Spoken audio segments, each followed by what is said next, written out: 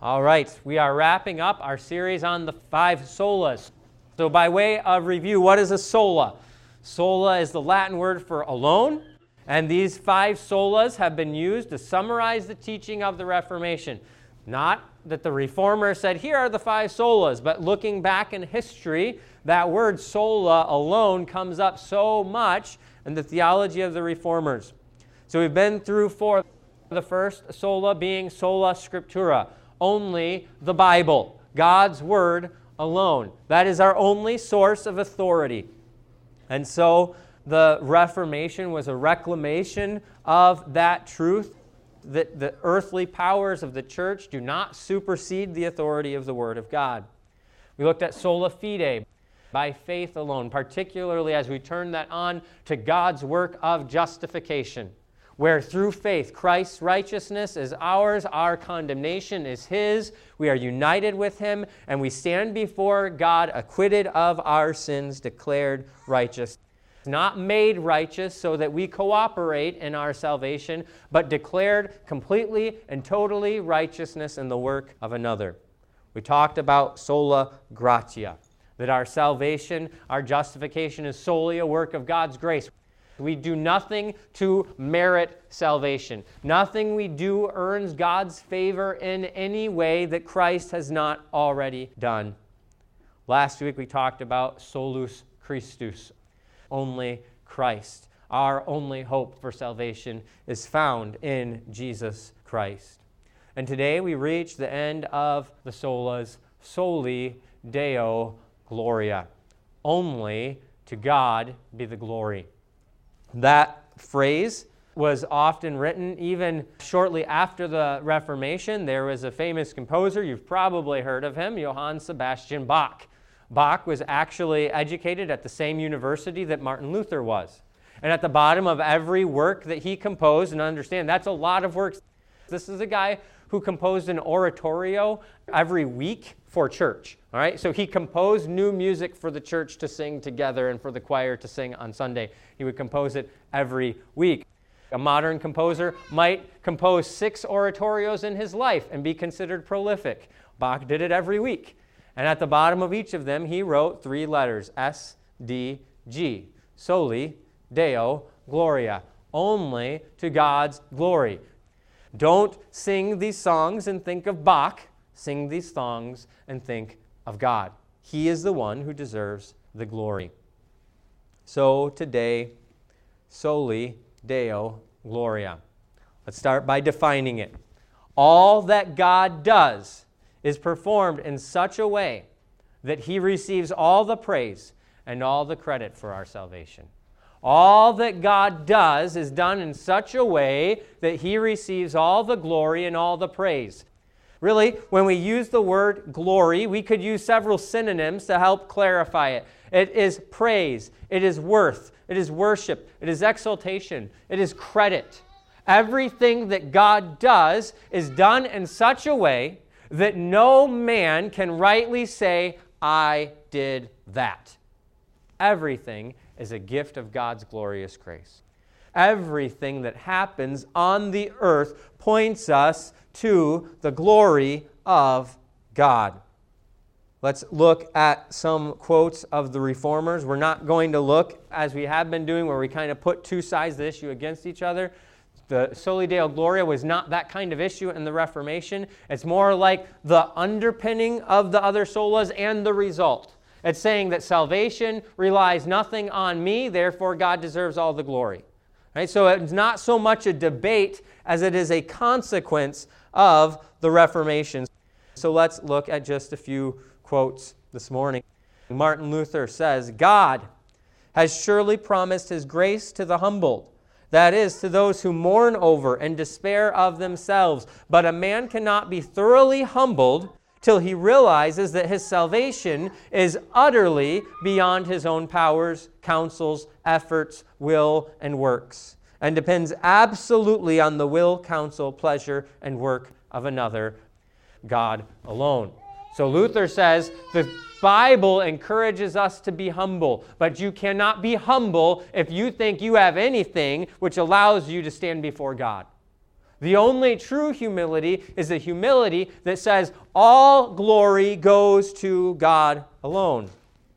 Calvin says this, "Now the faithful, to whom he has given eyes, see sparks of his glory, as it were glittering in every created thing. The world was no doubt made that it might be the theater of the divine glory." Love that quote. We see sparks of God's glory. We see a little bit here and there. But the whole world is created to be a theater of God's glory. Love going to national parks. I love going to beautiful places. But how sad is it if we can go to Glacier National Park or Yellowstone or the Grand Canyon and see the glorious beauty of creation, and we can do that without turning our hearts to the one who made it? Yet it's so easy to just marvel at it. Or how about when we look at our children?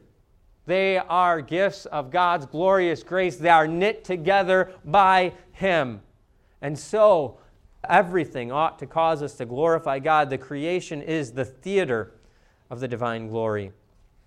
Calvin also says this, "Observe that the righteousness of God is not sufficiently displayed unless He alone is held to be righteous, and freely communicates righteousness to the undeserving." God's righteousness cannot be adequately described unless we recognize that it is an exclusive righteousness, that no one else has that same righteousness, that no one else could have that same righteousness. And finally, last week we had the first words of the Heidelberg Catechism from the continent. Today we'll look at the first words of the Westminster Catechism. Man's chief end is to glorify God and to enjoy Him forever. This is what we were created for, to glorify and enjoy God. And by enjoy, we're focusing our attention on God's goodness, so that when we see God as He is, we cannot help but delight in Him, because He is the source and the definition of goodness. Not only does God do good things, He is the measuring stick by which we determine what a good thing is. God is infinitely glorious.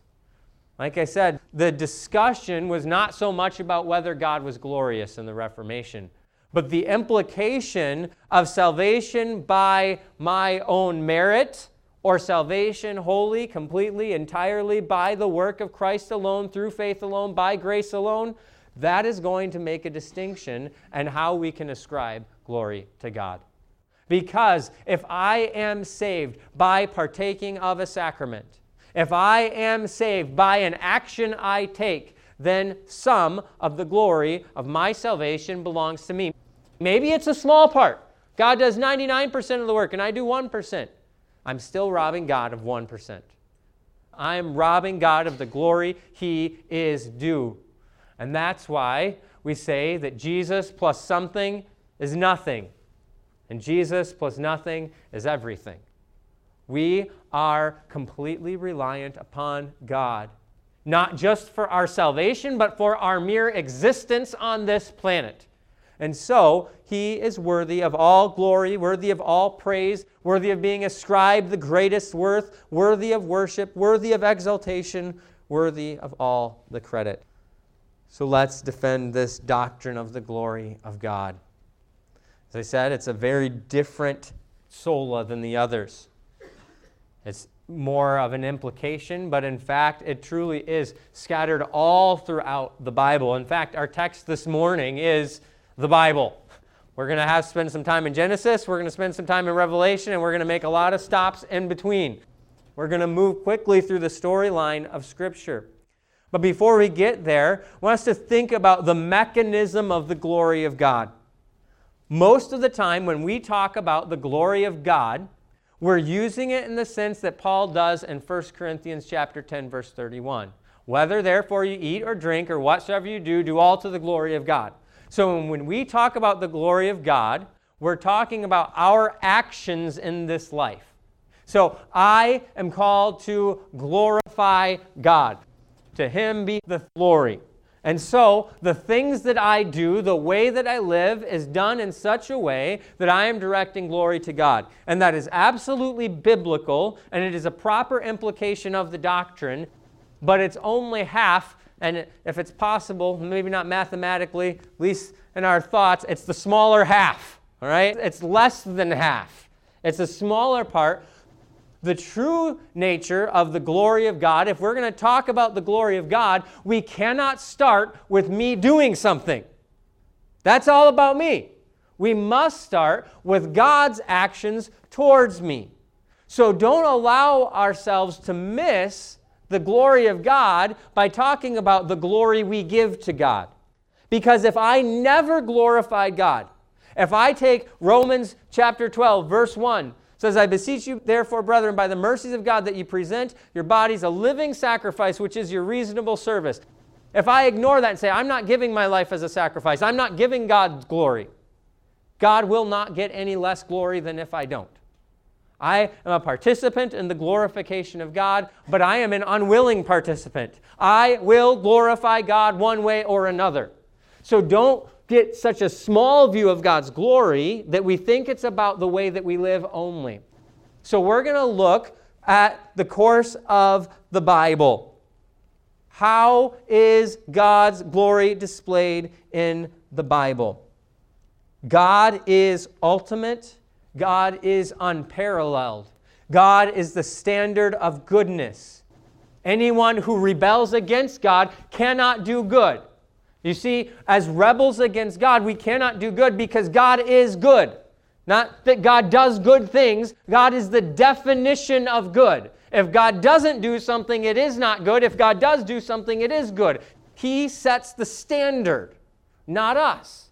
And so, if we try and do good apart from what God has commanded, it's not good because God is the standard of good.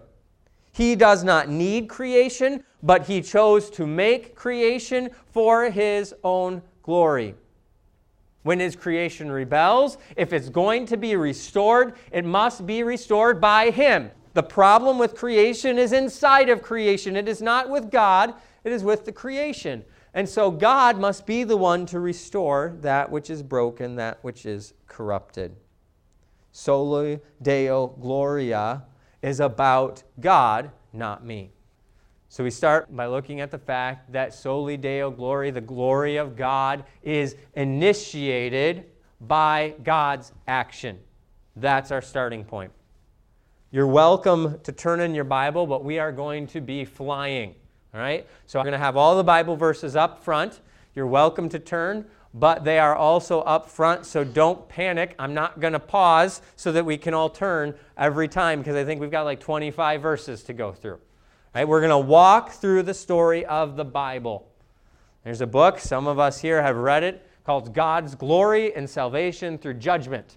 And it's a book, it's a good read, not terribly difficult, it's not lightweight, but it's about how the theme of the Bible is that God glorifies Himself in salvation through judgment.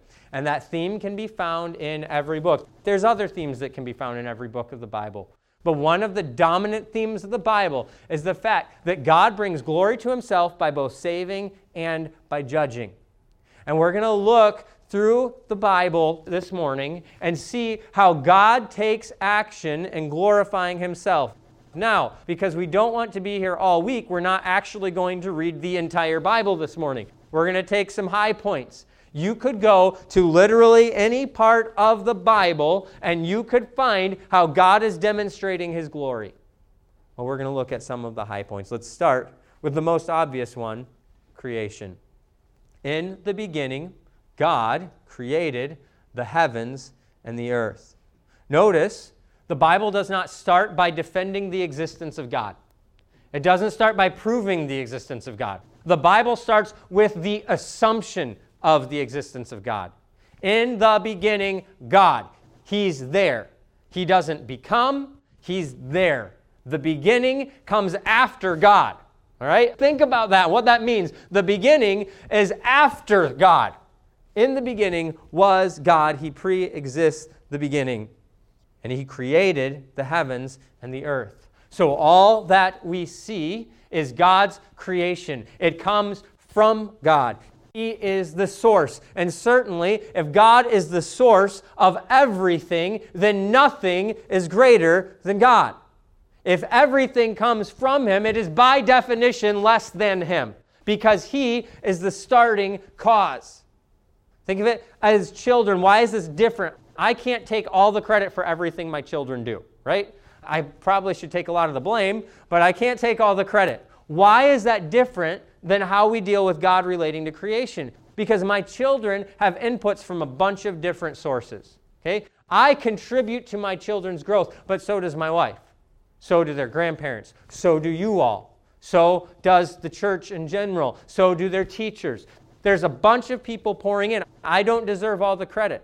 But in creation, you have God, creation, and there's nothing else outside of creation besides God that's bearing that influence. He is solely and completely responsible, and therefore everything that happens within creation is His. He gets the glory for it. How can I take glory for a sermon I preach when God is the one who gave me the Bible that it is preached from? God is the one who gave me the mind that composed the sermon. God is the one who gave me the lungs that breathe as I preach. God is the one who gave me the vocal cords. That's one example. I deserve no glory because none of it is mine. It is all given to me. The same is true of everything we do in our life. Continuing on.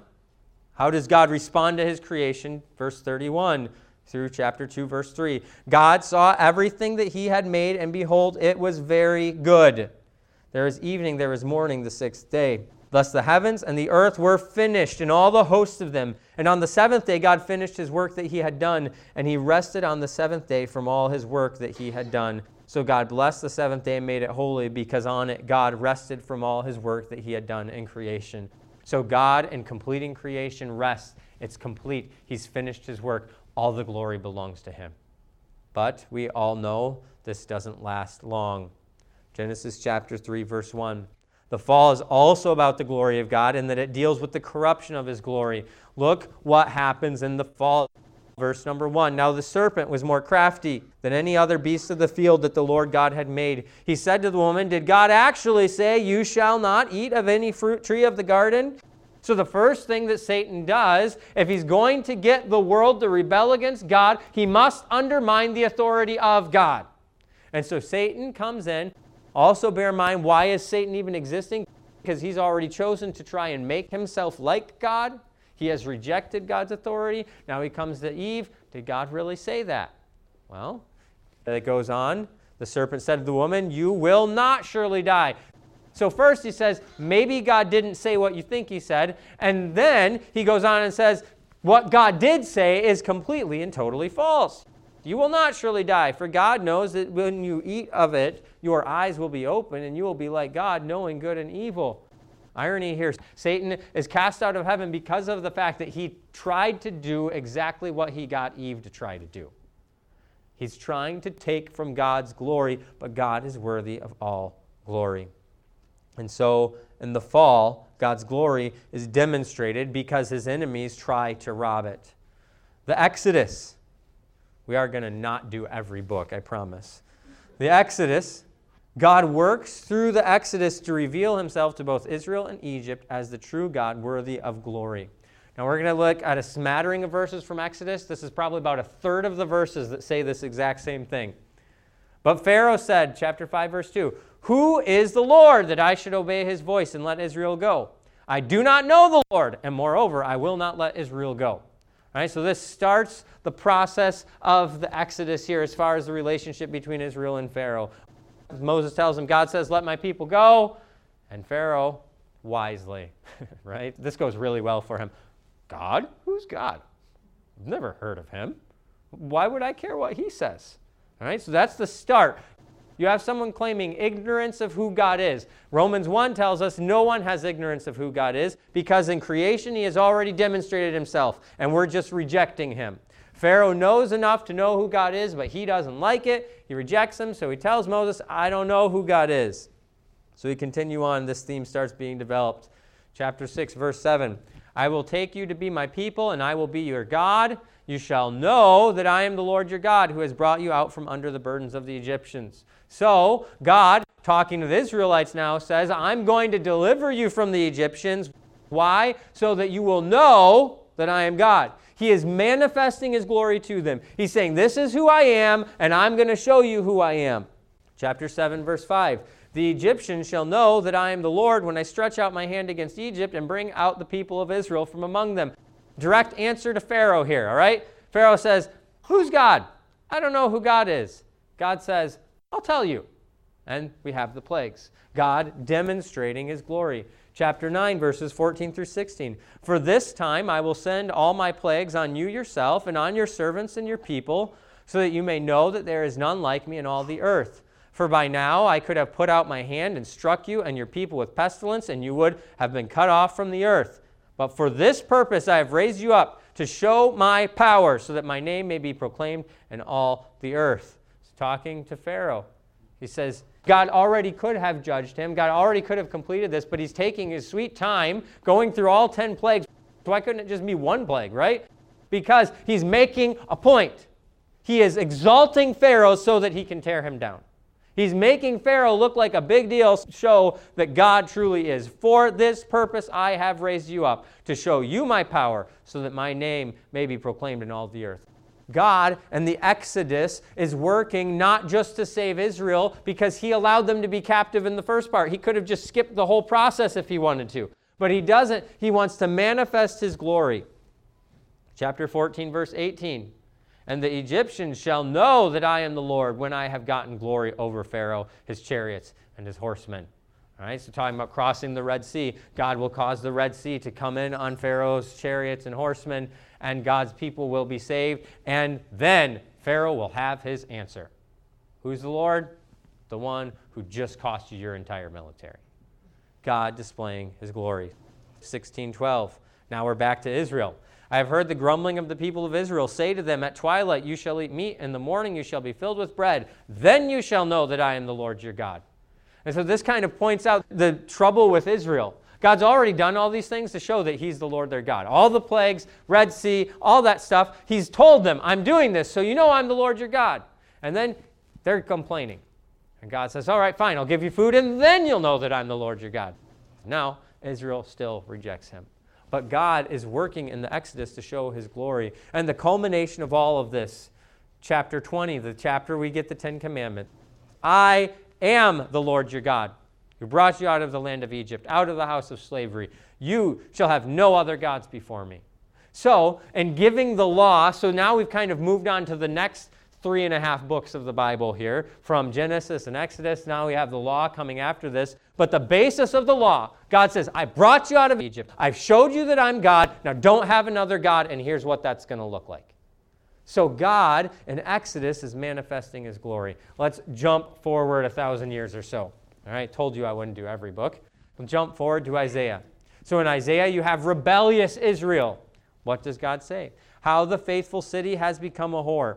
She who is full of justice, righteousness lodged in her, but now murderers. Your silver has become dross or garbage. Your best wine mixed with water. Your princes are rebels and companions of thieves. Everyone loves a bribe and runs after gifts. They do not bring justice to the fatherless, and the widow's cause does not come to them. So you have Israel, God's people, who have been given the law because they know who God is. They should be demonstrating to the world who God is. Therefore, the Lord God declares, the Lord of hosts, the mighty one of Israel, I will get relief from my enemies and avenge myself on my foes. I will turn my hand against you and will smelt away your dross as with lye and remove all your alloy. And I will restore your judges as at the first and your counselors as at the beginning. Afterward you shall be called the city of righteousness, the faithful city. Zion shall be redeemed by justice, and those in her who repent by righteousness. But rebels and sinners shall be broken together. Those who forsake the Lord shall be consumed, for they shall be ashamed of the oaks that you desired, and you shall blush for the gardens that you have chosen. For you shall be like an oak whose leaf withers, and like a garden without water, and the strong shall become tinder, and his work a spark, and both of them shall burn together with none to quench them. So you have Israel and rebellion against the glorious God and rebellion against his law. And God speaks to them. And what he says to them is, I am going to be glorified. I am going to get relief. I am going to be justified here. And how's that going to happen? He's going to judge evil, and those who repent, he's going to save. So again, sounds New Testament-y almost, right? We like to play the God of the Old Testament against the New Testament, but here we have the same thing as we have in Romans chapter 3. God is going to be just. God is also going to be justifier. He's going to judge the wicked, but he's going to save those who repent. God glorifies himself in his creation, but this is all being found in God's activity towards creation. God glorifies himself by working in his creation. We continue to the New Testament, the life of Christ. John 3:16. For God so loved the world that he gave his only Son, that whoever believes in him should not perish but have eternal life. So, John 3:16, perhaps the best known passage in the Bible, but where does it start? For God so loved the world. God is the one who initiates the work of Jesus. He sends his Son because of himself. He sends his Son because of attitudes and emotions that are within him. He loves the world, so he sends his Son to give eternal life. John 12:49, Jesus says this, for I have not spoken on my own authority, but the Father who sent me has himself given me a commandment what to say and what to speak. So Jesus, in talking about the role of Father, says, God the Father sent me. The Father has sent me. So again, God is the one who is at work in the life of Christ. God receives all the glory. He is the one who is working. John 1:1, in the beginning was the Word, and the Word was with God, and the Word was God. Later in the chapter, the Word became flesh and dwelt among us. We have seen his glory, glory as of the only Son from the Father, full of grace and truth. And so, Jesus himself is God. And so, what Jesus does glorifies God. He's sent by the Father, but he himself, the Son, is God. And so every action that Jesus takes, by default, it's God in the flesh doing the action. He gets the glory. Luke 22, verse 41 through 44. And he withdrew from them about a stone's throw, knelt down and prayed, saying, Father, if you are willing, remove this cup from me. Nevertheless, not my will, but yours be done. And there appeared to him an angel from heaven, strengthening him. And being in agony, he prayed more earnestly, and his sweat became like great drops of blood falling down to the ground. So even Jesus in the garden, not my will, but yours be done. Salvation, the work of God on the cross, the work of God through Christ on the cross, is initiated by God so that he is the one who gets the glory. After Jesus' ascension, the epistles bear witness to this as well. Philippians 2:8 through 11, being found in human form, he humbled himself by becoming obedient to the point of death, even death on a cross. Therefore, God has highly exalted him and bestowed on him the name that is above every name, so that at the name of Jesus every knee should bow, in heaven, on earth, and under the earth, every tongue confess that Jesus Christ is Lord, to the glory of God the Father. One last text. After this I looked, and behold, a great multitude that no one could number from every nation, from all tribes and peoples and languages. This is the church, standing before the throne and before the Lamb, clothed in white robes, with palm branches in their hand, and crying out with a loud voice, Salvation belongs to our God, who sits on the throne, and to the Lamb. So the biblical case is that the work of God in the world permeates everything, so that everything that happens in the world is for the glory of God, and that includes the work of God saving us. And so you can see why this is a product of that Reformation doctrine of grace alone, faith alone, Christ alone. Because grace alone, faith alone, Christ alone ensures that the only person who gets the glory for our salvation, it is not my priest. It is not the Pope. It is not myself. The only person who gets any glory for my salvation is the one who initiated it, the one who accomplished it, the one who died for it, the one who justifies, the one who sanctifies, the one who does all of this is God. And he gets the glory for it. Now, and only now, can we then get to the Romans chapter 12, 1 Corinthians chapter 11, Ephesians chapter 5 kind of glorifying God. If I'm going to glorify God, that's going to be an outgrowth of understanding what about God is glorious. How could I possibly glorify God if I don't understand what it means that God is glorious? And what it means that God is glorious is that He's ultimate, He's the end, He's everything, He's the beginning, He's the Alpha and Omega. He is the source of goodness, the definition of goodness. And so, Soli Deo Gloria means that I am recognizing that there is nothing in me that has merit before God. So we conclude from this, God is glorious. He reveals His glory in creation. He reveals His glory in His justice. He reveals His glory in His salvation. He reveals His glory in the incarnation. He will reveal His glory in judgment. God is glorious, and He reveals that to us. So now we can look at our response. How do we respond? Romans 12:1. I appeal to you, therefore, brothers, by the mercies of God. Paul has just spent 11 chapters expounding on the glory and mercy of God. I appeal to you, therefore, brothers, by the mercies of God, to present your bodies as a living sacrifice, holy and acceptable to God, which is your spiritual worship. So, as a response, because God has shown His glory to us, we will glorify Him, but not in a way that takes any glory from Him. We are simply responding to His actions in us. Ephesians 5:1, therefore, be imitators of God as beloved children. So Paul kind of summarizing the argument he makes in the book of Ephesians, says, so as a response to what God has done in saving us by grace, Ephesians chapter 2, now imitate Him. Be like God. So even here when he's saying glorify God, how is he telling us to glorify God? Well, be like Him. Well, who's that really glorifying? Glorifies God, right? It's not me. I'm simply an imitation. I'm simply the copy. And the copy is pointing to the original. I cannot exceed God in glory. I can only hope to glorify Him by acting like Him.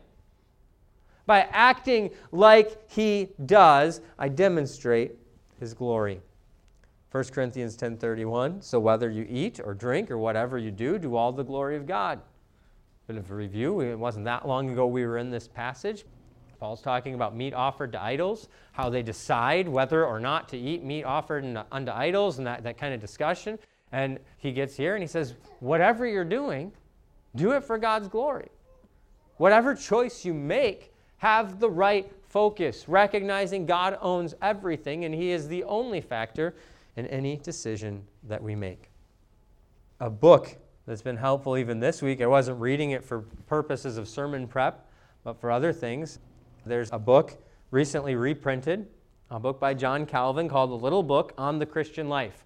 If you have enjoyed talking about the Reformers and you're kind of like, I'd be curious to read more primary source material, I cannot recommend this one highly enough to do that. These guys up here have read it. It's not hard to read. My wife enjoyed it. She doesn't like reading hard things to read. It's just called Little Book on the Christian Life. It has a really pretty cover. But the first chapter of that book is focused on giving us a motivation for our godliness, a motivation for how we live. And he's comparing a biblical motivation versus a philosophical motivation. He says the philosophers can tell you all about virtue, but they can't really secure any change in you because the why isn't answered.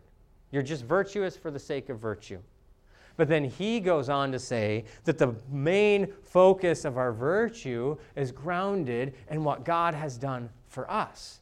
So that even when I am trying to live a moral, godly, virtuous life, even when I'm making ethical decisions, they're not ethical decisions for my own sake.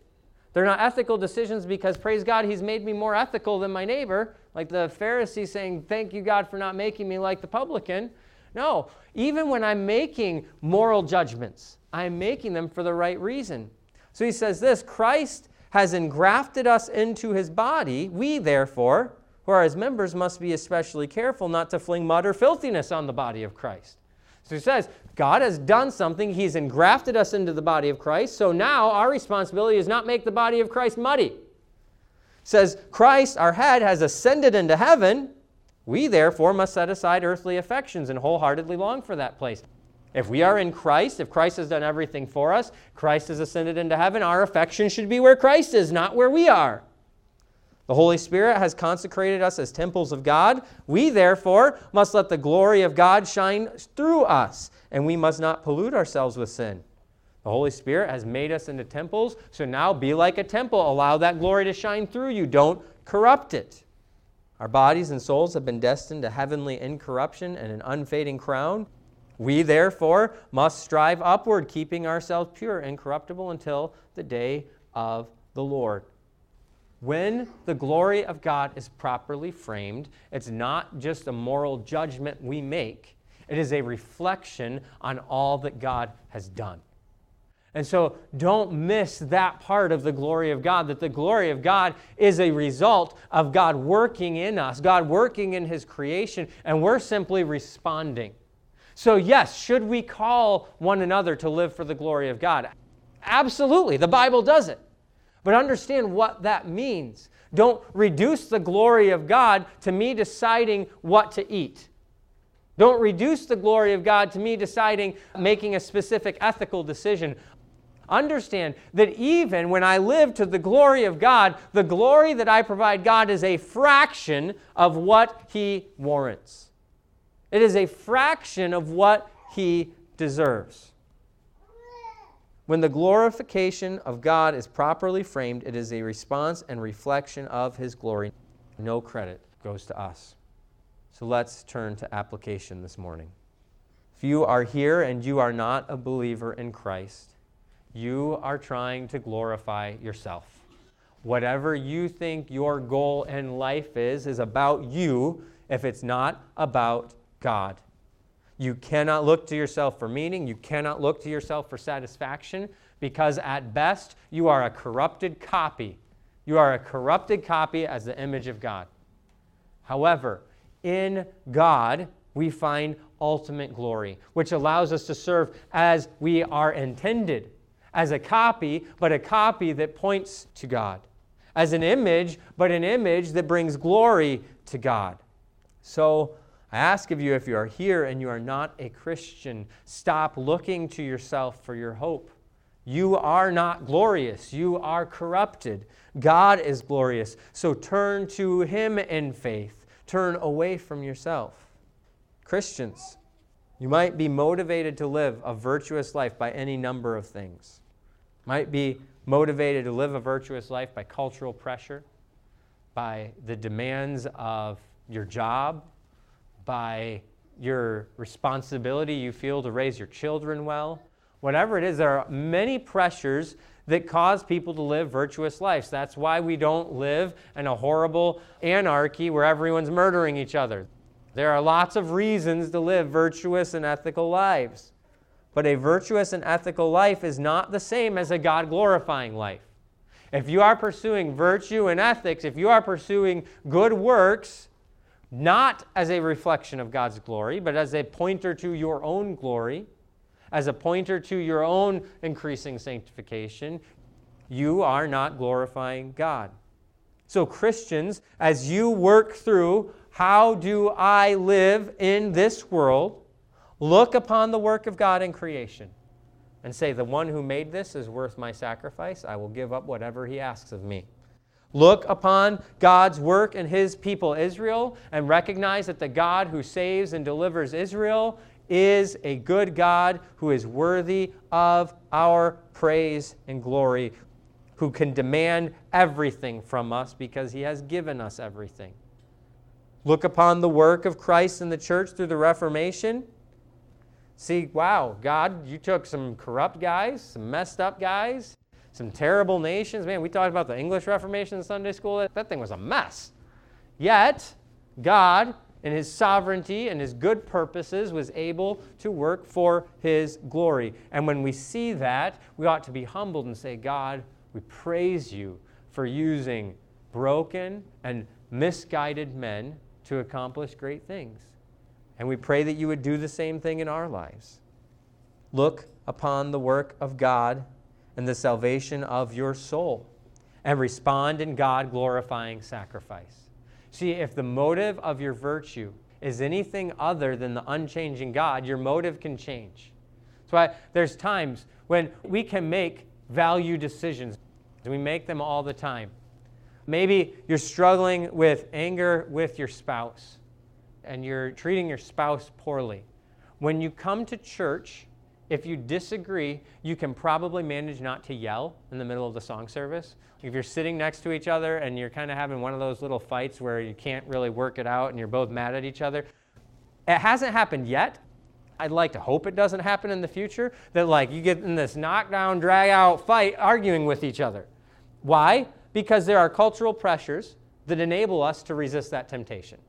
Right? I might be rude to my wife at home, but I'm going to do a much better job when I'm sitting here with my brothers and sisters in Christ at church of not being rude to my wife. So there is a motive for virtue. However, that motive is going to change. There are going to come times when that motive is not there. There are not people around. And if it's only for the sake of people, I'm not going to be motivated to treat my wife well. Maybe I know that there's consequences in my relationship, and my relationship will be unpleasant if I am unkind to my wife. However, there might be times when for whatever reason, maybe I can get away without her knowing about it. Whatever it is, if my motivation is grounded in her, there's going to be times when she changes, and I'm not going to be motivated, and I'm not going to live virtuously at that point. Because I'm grounding my virtue, I'm grounding my ethics, I'm grounding my character in the world around me. However, when I'm living for the glory of God, I'm living for something that is unchanging. The glory of God is just as much a motivation on Friday morning as it is on Sunday morning. The glory of God is just as much a motivation when someone is treating you wrong and when someone is treating you right. It is unflexible. It is unchanging. It is an anchor. It is the only true motivation for godliness in this life. Everything else takes away from the glory of God. Everything else does not deliver on its promises. If we are going to live lives that are ethical, that are moral, we must be focused on the glory of God. But even then, I hesitate because we don't want to try to live moral and ethical lives as much as we want to try and glorify God. The moral and ethical life is going to be a byproduct of glorifying God. So we're not even motivated just by this is the best way to be moral and ethical, because that in itself is taking away glory from God. Ground your life in the glory of God. If you want to do that, how do you accomplish it? You reflect on what He has done for you. You meditate on His Word. You spend time in prayer. But we're never going to live for the glory of God if we only think about Him for an hour and a half on Sunday morning. You can't do that. God must be a daily, ever-present part of your life, because whether you like it or not, He is. He made you. He is there. And so we must be motivated by the glory of God. And we can thank God that one of the means He used to recapture that was the Protestant Reformation. Their focus on the fact that we have no merit in and of ourselves. I hope this study has been a benefit to you. I hope you see that these solas are every bit as relevant 500 years later as they were then.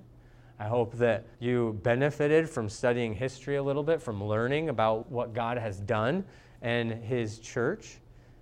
But most of all, that you walk out of this better equipped and better motivated to live for the glory of God.